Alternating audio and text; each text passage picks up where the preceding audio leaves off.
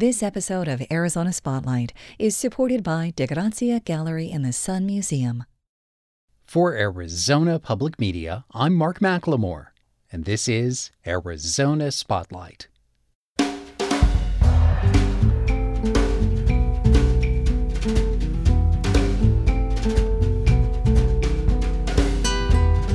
Coming up, find out what one local community wants to say with the podcast Autism Talks.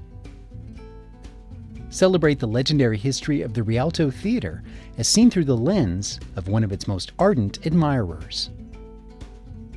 And share in the stories and wisdom of To-Ree-Nee with songs from her latest album. Those are all next on Arizona Spotlight.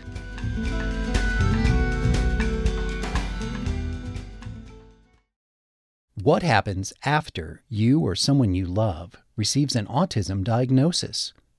The transition can be confusing and overwhelming, but the nonprofit Autism Society of Southern Arizona has been there to help. This year, they're launching a podcast called Autism Talks to expand their outreach and help build bridges across the neurological spectrum. Here to tell us more is the program's debut host, Bree Seward, the executive director of the Autism Society of Southern Arizona, and community partner and self-advocate Eric Stark, the marketing coordinator for Banner University Health Plans.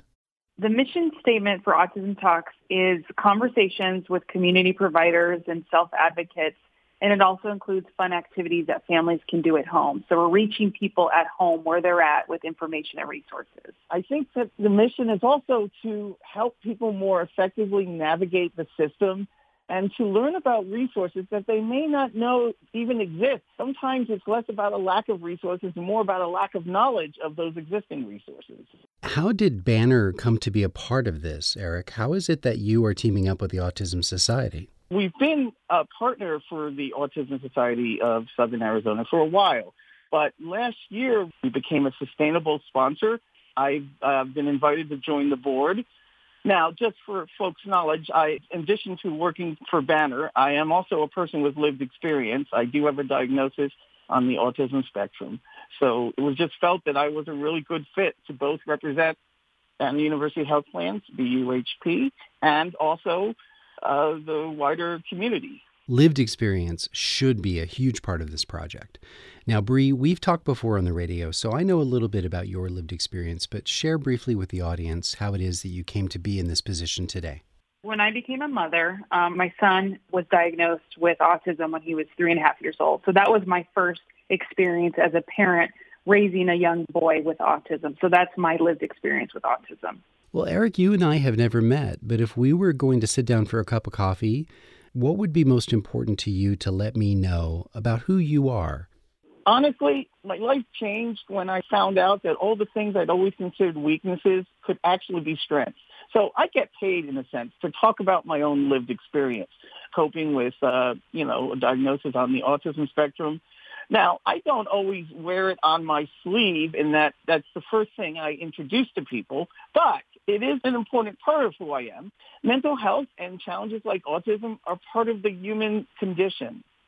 And I think that when we treat them as these special, unique, but also like almost forbidden topics, we're not doing anyone justice. I think stigma is what holds people back from being the best people they can be, having a life of meaning and purpose. I often do talk about it, but I always put it into context. Not the first thing I automatically introduce, but at the same time, I'm not shy about talking about it. Well, then the same kind of question to Bree. How has talking about your son's condition changed over the years in terms of your comfort level or what you think it's most important for people to know when they first meet you? You know, the pain that people experience in their lives can become your platform, and your tests can become your testimony later on. And that is what this diagnosis has given me. It's all my previous working experience that was separate from nonprofit is now plays a foundation in the work that I do now for others with a diagnosis. So it became my purpose, and it connects me with others in a different way so that I can understand what they're going through. And yes, I can say to a mom, I understand, what you're feeling right now. And that connects people. And it also, in my experience, has released tears from people because they got to remove that wall that they had up when they first called or talked to me, and they can let it go. So it creates connection, and it makes me very vulnerable because I have to talk about that a lot, but it makes me pave the way to help somebody else. And for that, that's why I do it. A point that you very strongly make in the debut episode of Autism Talks is how important it is not to discuss your children's situation in front of others, particularly perhaps their bad behaviors. All of us can think back to a time in our childhood when we remember being aware that we were being talked about in the third person. So could you each speak to that point? Our kids, believe it or not, we think they may not be listening or involved in, iPad or something like that, but they hear us. They feel us. I think they feel our emotions when we're stressed, when we've hit the wall and we don't know what to do next. I think they sense all that, especially in our kids. And so it is very important to just constantly respect them in that way where you don't communicate, openly with your spouse or significant other or grandma, grandpa in the room, the negatives about the behaviors or how hard the day was. Even if there's children that are nonverbal, they can feel it and they can sense it. So I think we just have to be reminded of these things, that they can feel the emotions and what we say, and it can have a lasting effect. So my diagnosis came for autism, came later in life, but I think my presence and participation in this podcast is important because it is actually presenting the other side of the story. And I think it's really important for loved ones. Sometimes you're too close to the situation.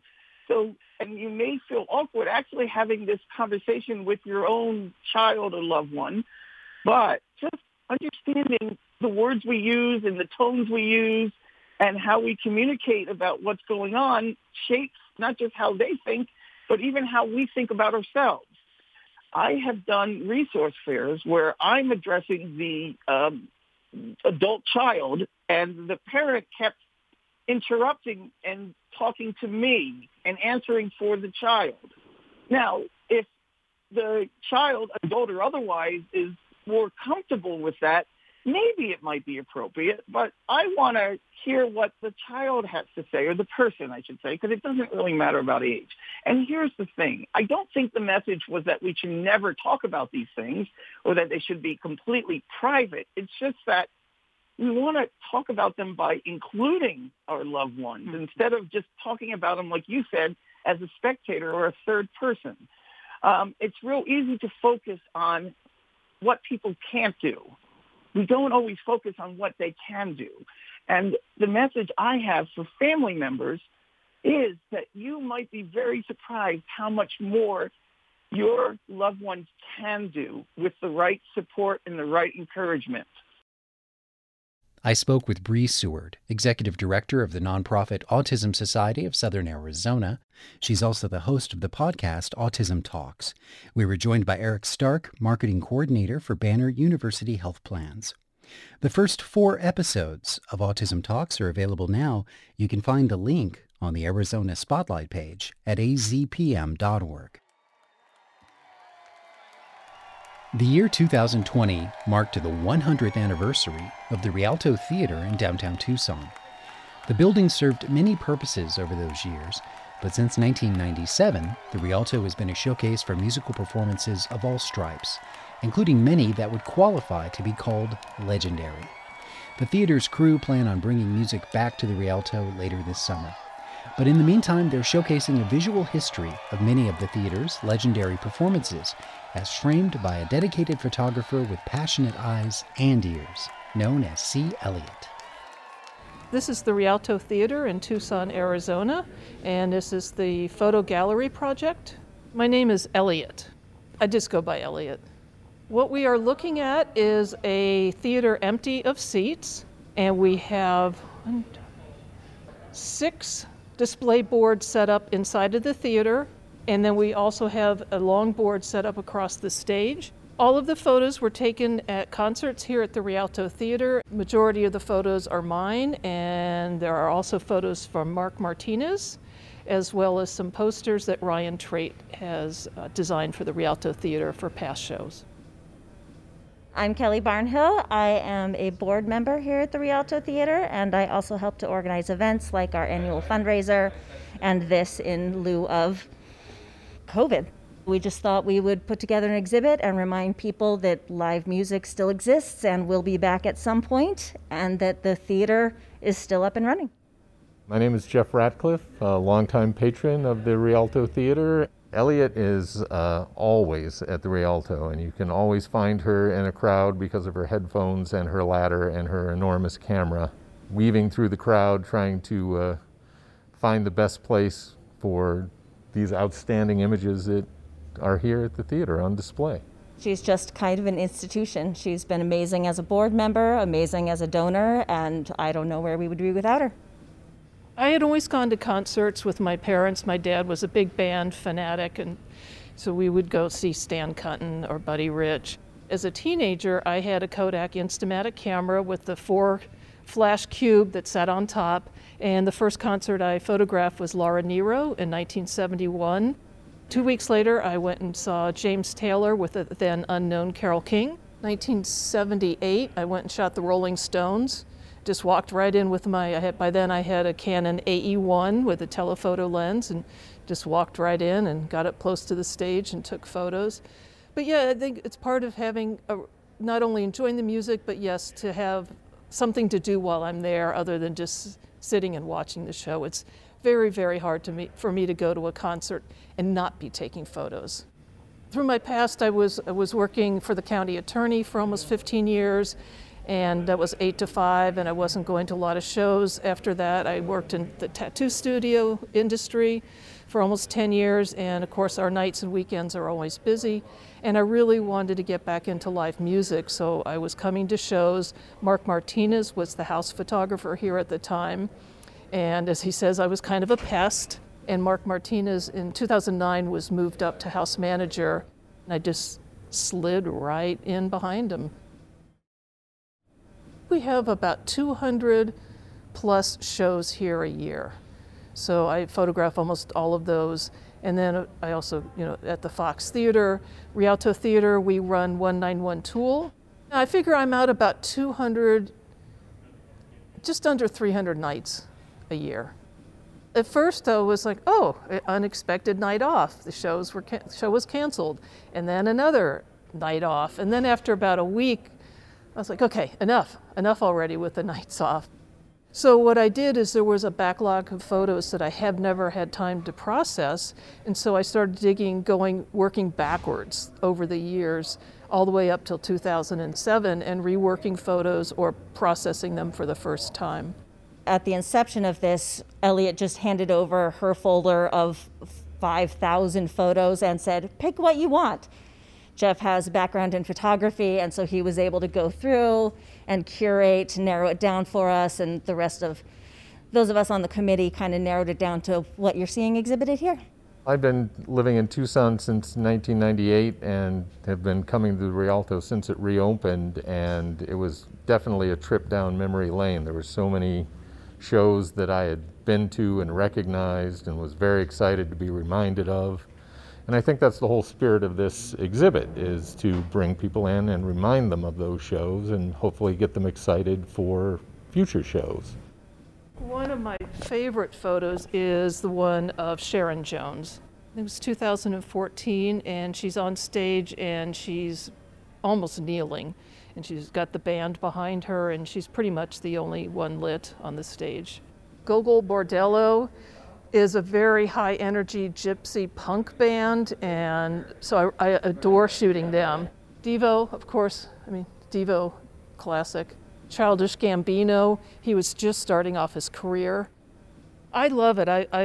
One of my favorite feelings is to be in the photo pit or on the corner of the stage when I'm allowed and look back into the audience and see, 2,500 faces staring back. It's the energy of the crowd that really gets me, that it's just, no matter who we are, from where we come from, our political views, we're all there for one thing, because we all enjoy this band or this artist or performance.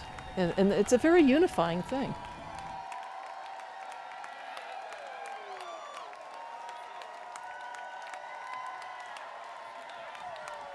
Andrew Brown produced that profile of photographer C. Elliot.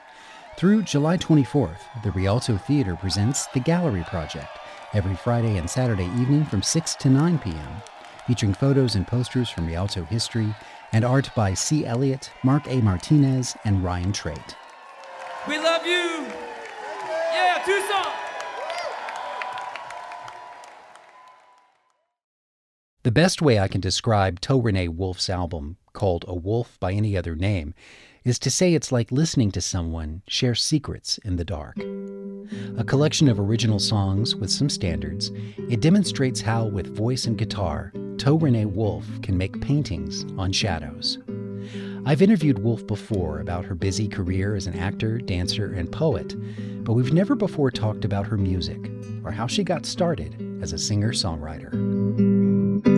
A storyteller behind the screen, dancers falling, changing the air that I breathe, and the 1-minute stories that sang. So the guitar that I use is a guitar that I've had since I was 16 years old. And since I'm older than fire, that's a very, very long time.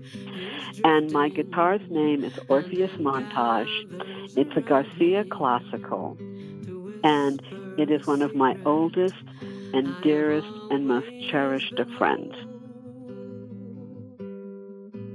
When I started playing guitar when I was 13, and I didn't have a guitar on my own, all my friends were playing guitar, and we'd pass guitars around.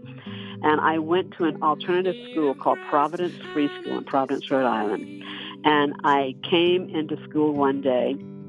There was this guitar in a case that was left for me. They said, this guitar was left for you to use. And I'm like, by who? And they said, well, one of these rock guys was in watching you play and with this guitar. I don't even remember this man's name. I had his guitar for a year while I practiced, and I would practice 4 hours a day and still go to school and do homework.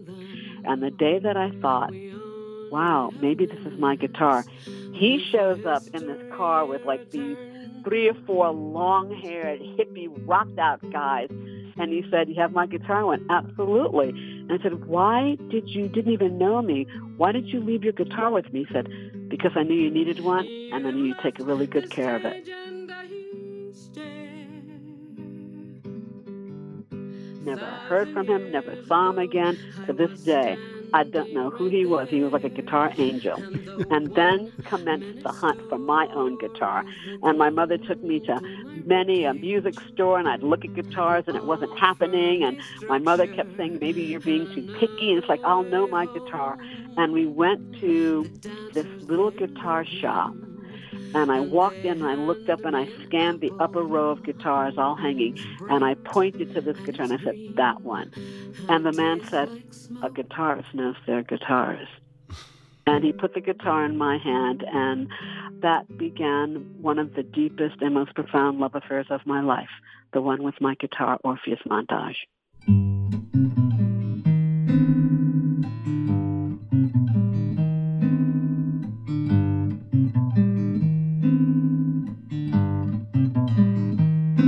I'll be fearless, I'll be holy, and I'll be the one running away the fast blue horse. This past year, I think time has been relevant to people in a way it never was before. Mm-hmm. We always wished we had more time at home. Now that we have it, what are we doing with it? Right off the bat, your album caught my ear with the song Jump the Timeline. Here we are, spinning the edge of a broken dream. Jump the timeline. I am a child of science fiction and quantum physics and fantasy, and I believe in string theory and multiple realities and alternate universes. So the idea of jumping the timeline, that we can craft the timeline, that we can call into fruition a timeline that's kinder and more gentler. And also because I'm a painter, a lot of my lyrics are very cinematic, and I will see images. And what I saw was like this drone shot of horses running across an open plain, and they were blue. And so I'll be the one running with the fast blue horses. I'll be praying, see me dancing. I'll be the dark, muddy earth and the lotus blooming. And so the idea that lotuses bloom in what looks to be the most wretched kind of place, but here is this incredible flower that opens up and calls to us. But the dreck and dross of our life can often be the most fertile places where the deep, hard gifts are. We are not cows. We are not cows.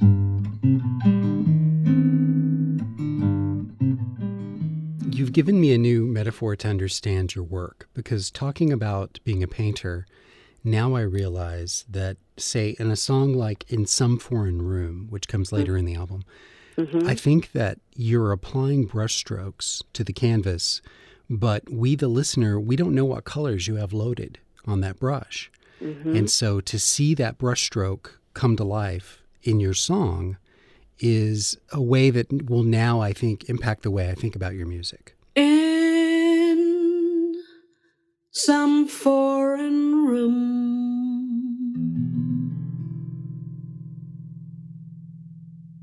I read you on the wall. Behind four-letter words, beneath the black graffiti scroll. In Some Foreign Room. This is one of my oldest songs. It mixes my time in college in Philadelphia, my moving to Flagstaff, a huge love affair, and also the whole idea of Jung, that the metaphor for ourselves are houses. You can look at what the attic represents, what the middle floors represent, what the basement represents in the deep subconscious. So all of that gets played out as In Some Foreign Room.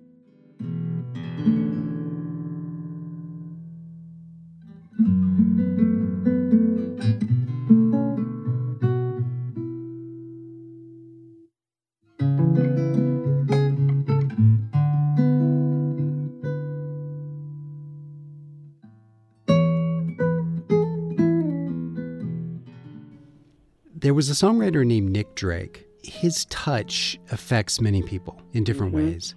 And his short life and his short career as a songwriter is levied by the fact that he has been performed by so many people. So many people find something resonant in Nick Drake's words. And the song Riverman is long a favorite of mine. But, you know, your version took it to a new place for me because I felt like you inverted it somehow. And I want you to reflect on that idea of inversion that I heard with the tune. A lot of times it's focused on the Riverman himself, who's a somewhat mythical and mysterious character. But I felt like your version of the song focused more on the people who are talking about the Riverman and shifted the focus. So tell me what you think about that. Well, it's so interesting because I don't know about the Riverman. I came across this song late one night, noodling around on YouTube. I'm a night owl, good wolf that I am. And there's a word in a foreign language that talks about nostalgia for the thing that never happened. Yes. And it made me nostalgic for my teenagehood, which was very rich and interesting, but it made me nostalgic for this future that had not happened yet and perhaps never will happen, or perhaps happens in a timeline, 3 feet adjacent and 1 floor up. And to me, the Riverman was a mystical being, perhaps, who knows some things. Perhaps the Riverman is someone who stands at the crossroads by the river. He's not someone who fixes and makes groovy and cool everything, but I think the Riverman is someone shaded in colors who understands shadows. Or maybe stay, she wasn't sure. For when she thought of summer rain calling for her mind again, she lost the pain and stayed for more.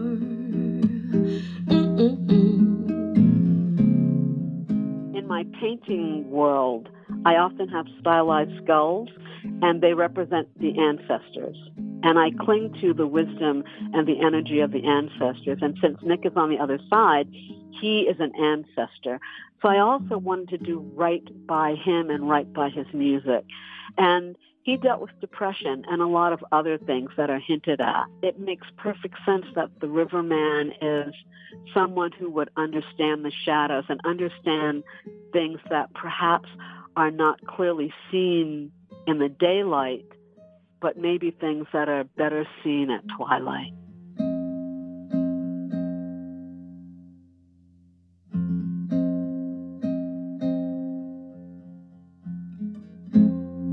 Gonna see the Riverman, gonna tell him all I can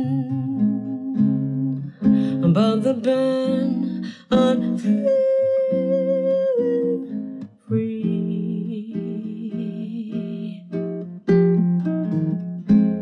If it tells me all he knows, then as the river flows, don't suppose it's meant for me. That was multi-talented Tucson artist To-Ree-Nee Wolf, sharing songs and stories from her album, A Wolf by Any Other Name. Thank you for listening to Arizona Spotlight.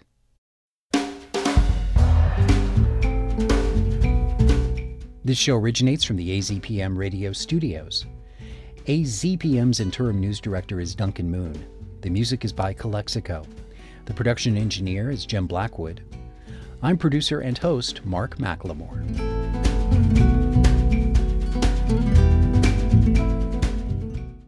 Thank you to De Grazia Gallery and the Sun Museum for their support of Arizona Public Media.